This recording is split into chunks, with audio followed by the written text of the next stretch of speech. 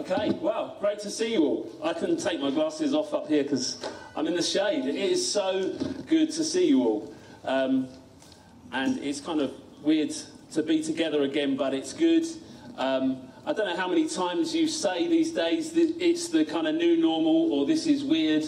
But I just want to say that God is unchanging.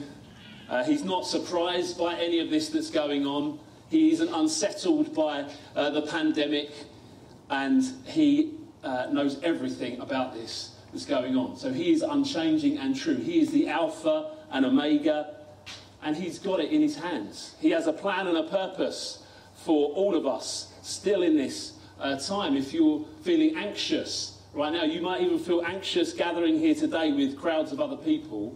I just want you to know God sees you and knows your heart, and he loves you.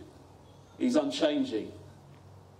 And his love for you is never-ending and unchanging. But it is just so good to see you all. If you don't know me, if you're a visitor, I've seen some names sign up. That's the beauty of the sign-up. I can see who's coming and who isn't. So I've seen some names I didn't quite recognise. My name is Ian. I'm an elder at Hope Church. And we have been going through the Gospel of Luke, and we're going to carry on doing that today. We're going to look at the Word of God, and we're going to expect God to come and speak to us through that. Is that okay? Yes, good. This is very strange, isn't it, worship team? Yes, but it is good to see you all. So, we started last week. If you watched online, I'm sure you loved seeing my beautiful face on YouTube. Thank you, Jeeves. Well done. Thank you for the 7 people that watched that. That was really helpful and encouraging for me. Last week I started to look at the beginning of Luke 13, 22 to 35. Looking at Jesus and the narrow door as he was travelling through towns and villages, and then he prophesies about how he's going to be received in Jerusalem. So, can I encourage you, this is a really good time for you as we gather together at Oak Hall to bring your Bibles. As Jeeves said, we're going to, the intention is to keep meeting like this over the next few weeks. But things are subject to change, as you know. We're living very much week to week. But we're going to plan to keep meeting as places of worship are still exempt from the rule of 6. We can still gather like this. So we're going to plan to do that next week. But as we do, you can bring your Bibles because we don't have a screen for you to read it off. Okay, so can I encourage you to bring these? Do you remember these things? Old-fashioned books, leather-bound. Tom's shaking his head. Anyone remember a Bible? Yeah? Okay, great. Well, you can turn. Some of you who used to looking at phones, it might take you a while. It's Luke, and it's at the back of the Bible. Okay, see, in the New Testament, and instead of just searching, it's from 13, from verse 22. So I'm going to read, and you'll probably listen. So from verse 22, it says this: he went on his way, that's Jesus, through towns and villages, teaching and journeying towards Jerusalem. And someone said to him, Lord, will those who are saved be few? And he said to them, strive to enter through the narrow door. For many, I tell you, will seek to enter and will not be able. When once the master of the house has risen and shut the door, you begin to stand outside and knock at the door, saying, Lord, open to us. Then he will answer you, I do not know where you come from. Then you will begin to say, we ate and drank in your presence and you taught in our streets. But he will say to you, I tell you, I do not know where you come from. Depart from me, all you workers of evil. In that place there will be weeping and gnashing of teeth, when you see Abraham and Isaac and Jacob and all the prophets in the kingdom of God, but you yourselves are cast out. And people will come from the east and the west and from the north and south and recline at the table in the kingdom of God. And behold, some are last who will be first, and some who are first who will be last. Just going to rest that on there on Dave's piano. Okay, so it kind of starts with a question. It starts with, will those who will be saved be few? And then it kind of ends with really Jesus questioning that section, will those who will be saved be you? That's the question. The question is kind of posed, and the question that is posed is related all the way through the passages that we're looking at today. Is Jesus really saying something less than all of Israel isn't going to take part in the redemption of the Messiah? And Jesus, in a very Jesus-like way, doesn't answer the question directly. He uses these illustrations to speak about salvation. And what he has to say about salvation is pretty sobering. He says the door is narrow and one day it will shut. We start with verse 24 with the narrow door. It says, strive to enter through the narrow door, for many, I tell you, will seek to enter and will not be able. Firstly, this kind of narrowness doesn't suggest this kind of grand, wide portal that we could all saunter through. Luke's been showing since chapter 11 in verse 37, when he gave the woes to the Pharisees, that many in the nation, including the Pharisees, are rejecting Jesus. The narrow door is less frequented and less inviting. It requires a strength of will. To follow Jesus can be an arduous journey of discipleship. The rich can hardly squeeze through. When we move forward into chapter 18, we look at the rich young ruler. But one must make a decision to get through the narrow door before it is too late. You have to make a decision that will determine salvation, or you will be excluded. Waiting is never a good idea. And there's no such thing, this is what Jesus is trying to highlight, there's no such thing as an automatic entry for a person. Not for good people, not for well-behaved people, not for those born in the right place. No, you have to make a choice. You have to strive to enter through the narrow door. God has opened a door, but mankind wants to enter through it in its own terms. It wants to be a kind of wide, pluralistic, universalist door that many will pass through, that the world feels comfortable through, that there are many paths that lead to God, but no, there is only one way to God. There is only one path, one gate to God, and that is through the person of Jesus. Through the death and resurrection on the cross, humbly coming to him, accepting the truth, asking for forgiveness. That is the way through the door. The door is often used as imagery into kind of entry into the banquet of this eschatological blessing, or end times, when Jesus returns and there's a new heaven and a new earth. But what is more alarming as we move through this text is that one day this door will be shut, cutting off anyone that is not already inside. From verse 25 to 30, we see Jesus using strong words. And we might think, Jesus, you're not being very inclusive here. We often want Jesus to be all nice and fluffy, don't we? All loving and all accepting. But here, he talks about people that have been with him. But from verse 25, from once the master of the house has risen and shut the door, you'll begin to stand outside and knock at the door, saying, Lord, open to us. And he will answer you, I do not know where you come from. And you'll begin to say, but we ate and drank in your presence, you taught in our streets. He will say to you, I tell you, I do not know where you came from. Depart from me, all you workers of evil.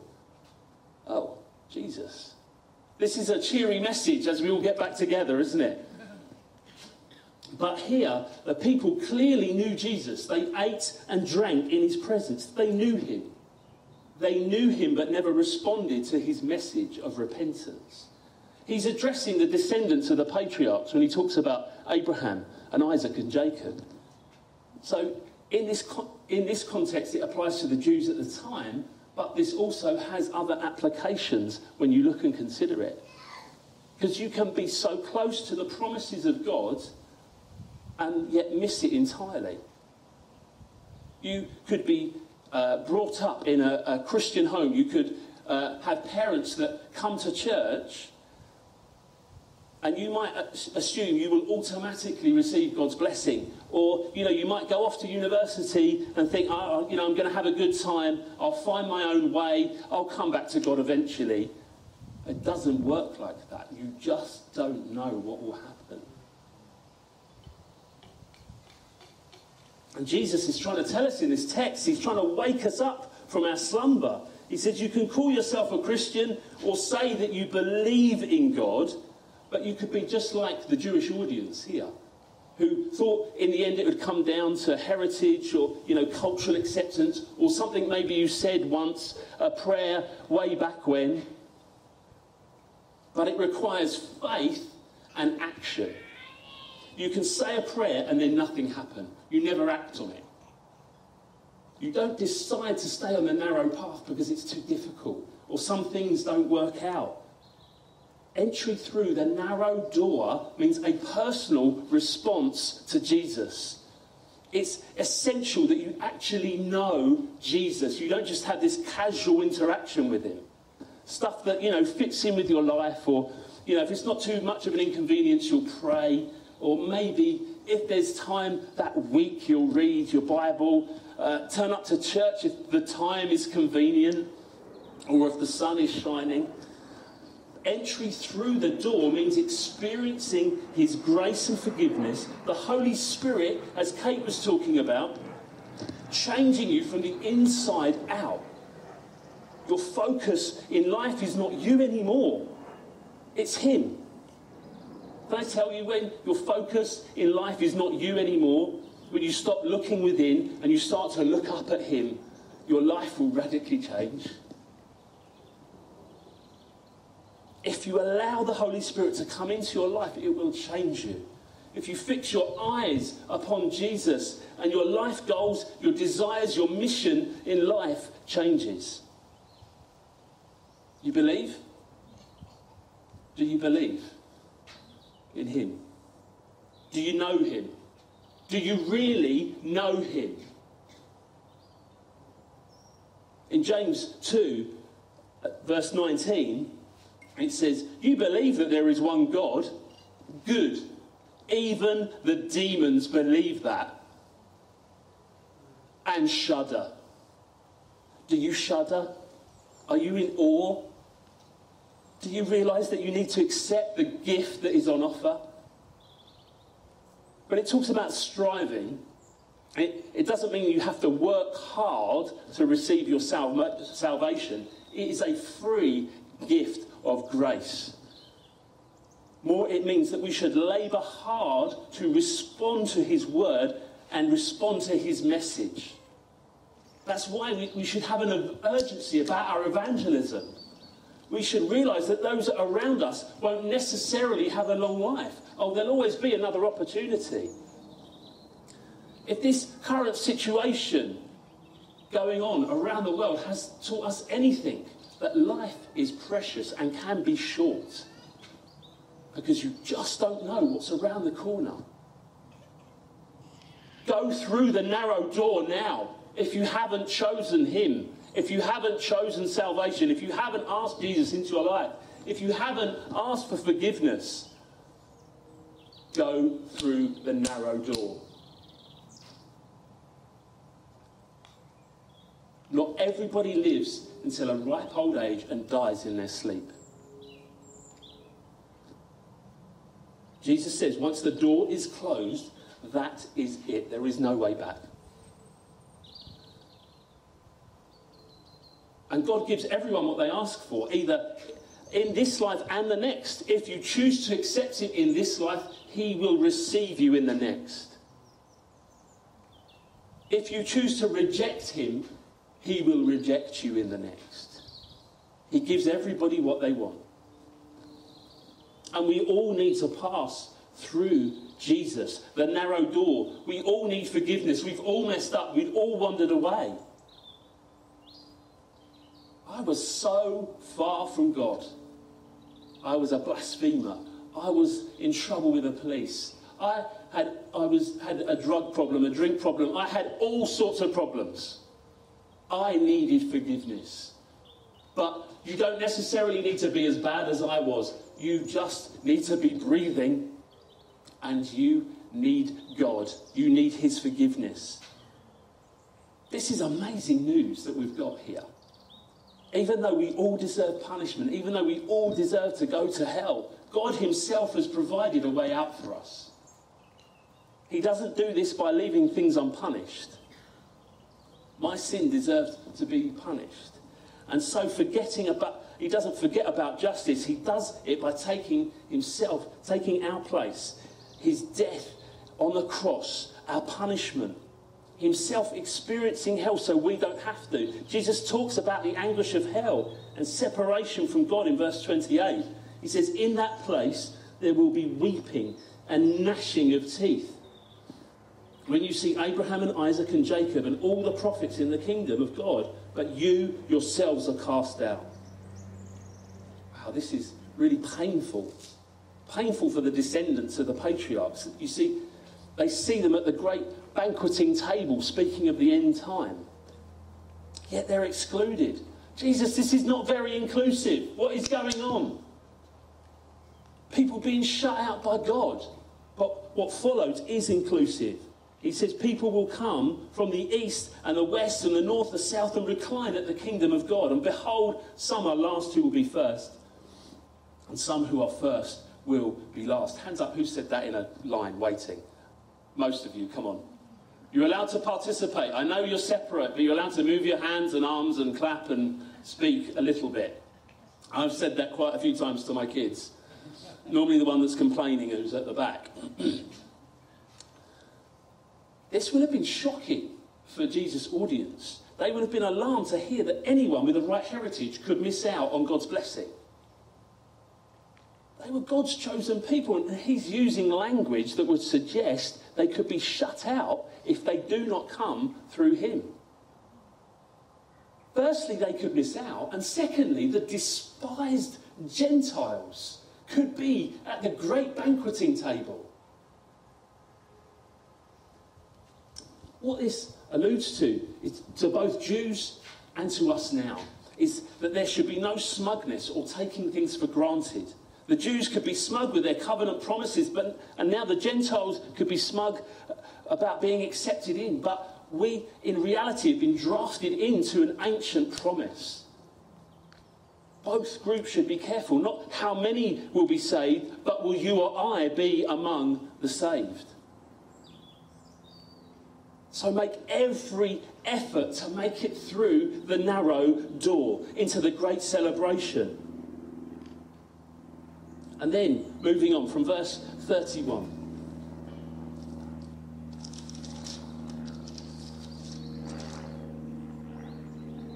It says, at the very hour, some Pharisees came and said to him, get away from here, for Herod wants to kill you. And he said to them, go and tell that fox, behold, I cast out demons and perform cures today and tomorrow, and the third day I finish my course. Nevertheless, I must go on my way today and tomorrow and the day following it, for it cannot be that a prophet should perish away from Jerusalem. And then he goes into this lament from verse 34. O Jerusalem, Jerusalem, the city that kills the prophets and stones those who are sent to it. How often would I have gathered your children together as a hen gathers her brood under her wings, and you were not willing. Behold, your house is forsaken. And I tell you, you will not see me until you say, blessed is he who comes in the name of the Lord. It's important to understand where we are in Luke now. Much of the journey up to this point has been Jesus warning the nation, and that it will indeed be in exile if it chooses to reject Jesus. But from this point on, much of the teaching from chapter 14 onwards is concerned with the disciples. The open door is closing for this generation of Israel. The fig tree is to be uprooted. So what do we see here? Firstly, the Pharisees, they warn Jesus. This is unlikely through concern for Jesus. It is more likely they just want to get rid of Jesus out of the way without using violence. And then we see that Jesus isn't scared of the man who killed John the Baptist, King Herod. He calls Herod that fox. Again, Jesus, Loving, kind, fluffy Jesus, calling people names. That fox, meaning like he's cunning or he's actually of little significance. He says, I cast out demons and perform cures today and tomorrow, and the third day I finish my course. We're only in chapter 13, and Jesus is saying he's nearing the end of his earthly ministry. And it will culminate in Jerusalem, where he will die and rise again. Jesus then goes on to say how a prophet shouldn't perish away from Jerusalem. He's assuming the role of a prophet, not just another prophet, but the one who is the suffering sent one. The righteous messenger that will be rejected and wronged. Jesus has set his face towards Jerusalem, knowing what he must do, knowing that he is safe from Herod as his destiny is in God's hand and nobody else's. This isn't really what the passage is saying, but do you know that your destiny is in God's hand and not in the coronavirus hands? Do you know that? That your destiny is in his hands. And then Jesus laments over Jerusalem with such love for it. Real passion for the city. Oh, Jerusalem, Jerusalem, the city that kills the prophets and stones those who are sent to it. How often I would have gathered your children together as a hen gathers her brood under her wings, and you were not willing. This is tenderness from Jesus. Or we can start to feel a bit more comfortable now. Jesus is showing tenderness. He's using imagery of this mother hen, revealing God's heart and desire to constantly nurture and care and protect his people. I wonder if you have had that awareness of God's heart for you during this pandemic. That even when things don't seem to be going well, do you remind yourself of God's goodness? Or do you look around? Do you look at everything that's happening? Do you think, oh no, a second wave is coming? Or do you look at him? He has compassion for you, like he has for Jerusalem. This is compassion as well that we should have for the town, for the villages around us, that is at the bottom of this hill. We should have compassion, be like Jesus, take no delight in those who are rejecting him, but be moved to tears. Because one day the door will shut. We need to awaken to the world around us and who don't know Jesus. If you don't know him, one day you will meet him. And then it will be too late. We should have the compassion of Jesus for the lost and the broken world around us. There is so much fear around right now, more than I ever remember in my lifetime. So much fear and anxiety. The world needs to know there is a God who is real. A God who has become flesh and dwelt among us. Who, like a hen, has gathered his people under his wing by ransoming and redeeming them.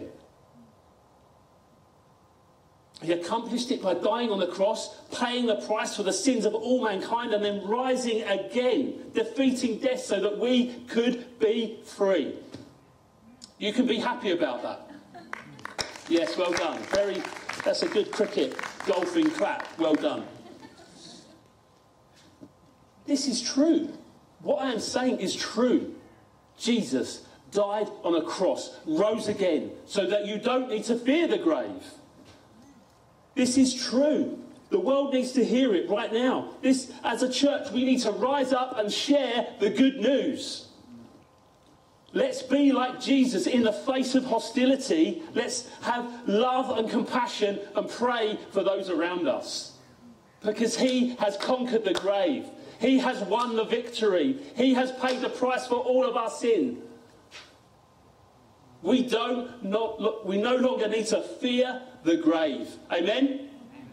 Good. Right, you can stand up now. I want everyone to stand up. You can stretch your legs a bit. You've been standing on your camping chairs for too long. Sitting. Let's have a little stretch. You can stretch your legs and have a little workout. Run on the spot. We are going to pray because this is what the world around us needs to hear. There is so much fear, so much anxiety. Let's pray right now This is where we interact, not with maybe with each other, but we're going to interact and we're going to pray and seek God. We're going to, first of all, pray for the lost. We're going to pray for those that don't know Jesus. Let's pray for those in our towns and our villages around us. If you live in Borough Green or Kemsing or wherever you live, pray for those villages and pray for Sevenoaks. I'm going to be praying from here, and then we're going to move on and pray for something else. So let's just for a couple of minutes pray for those that don't know Jesus. Father, thank you, Lord. We thank you that you have saved us. Thank you, Lord, that you died for us on the cross. But we pray for each and every one that we know. Each and every family member gathers here, Lord, people that we may know. We pray for your kingdom to come and your will to be done, Lord, for many, many people to come and receive the truth, Lord.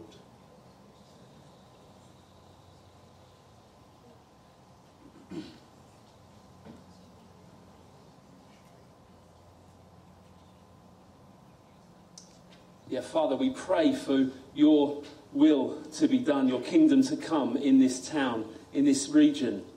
And Lord, we pray for many to respond to the gospel in this season. Lord, we pray between now and Christmas that many will come and be saved, Lord. Many will respond. I pray for us gathered here, Lord, your church, your saints. Lord, help us be bold in proclaiming the gospel, in speaking truth, speaking peace into fear and anxiety. Lord, we pray that help us point to you, the King of Kings and Lord of Lords, Lord Jesus. Thank you, Father. Thank you, Father. Let's pray now for fear and anxiety, which is rife right now. I'm going to pray for those suffering with anxiety, Lord. We pray, Lord, Father, for the peace of God that surpasses all understanding to come. Lord, and I pray again for all of us gathered, for your church. Lord, help us be bringers of peace. Help us be peacemakers, Lord, wherever we go. Lord Jesus.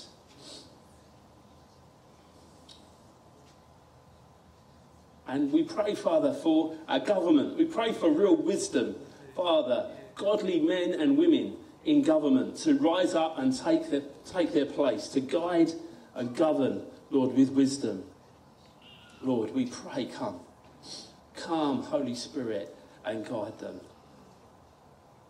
Lord, as we pray again, we've got Alpha starting on the 30th of September. Let's just all pray together for that maybe pray who you can invite. Pray that we would get many guests come along. We're going to do it again via Zoom.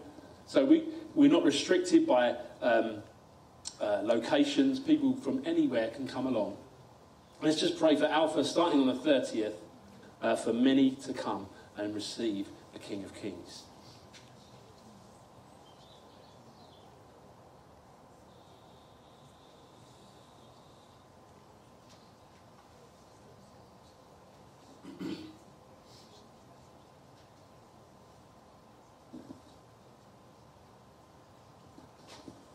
Thank you, Father. Thank you, Lord. Lord, I just want to thank you for Alpha. I want to thank you for everyone represented here who has come through Alpha, Lord, including myself. Father, I thank you that we got to meet with the King of Kings through this amazing ministry tool. And I pray, Father, for this to be our biggest, best Alpha yet, where many can hear the truth and the life, Lord, we pray. Holy Spirit, come. Amen.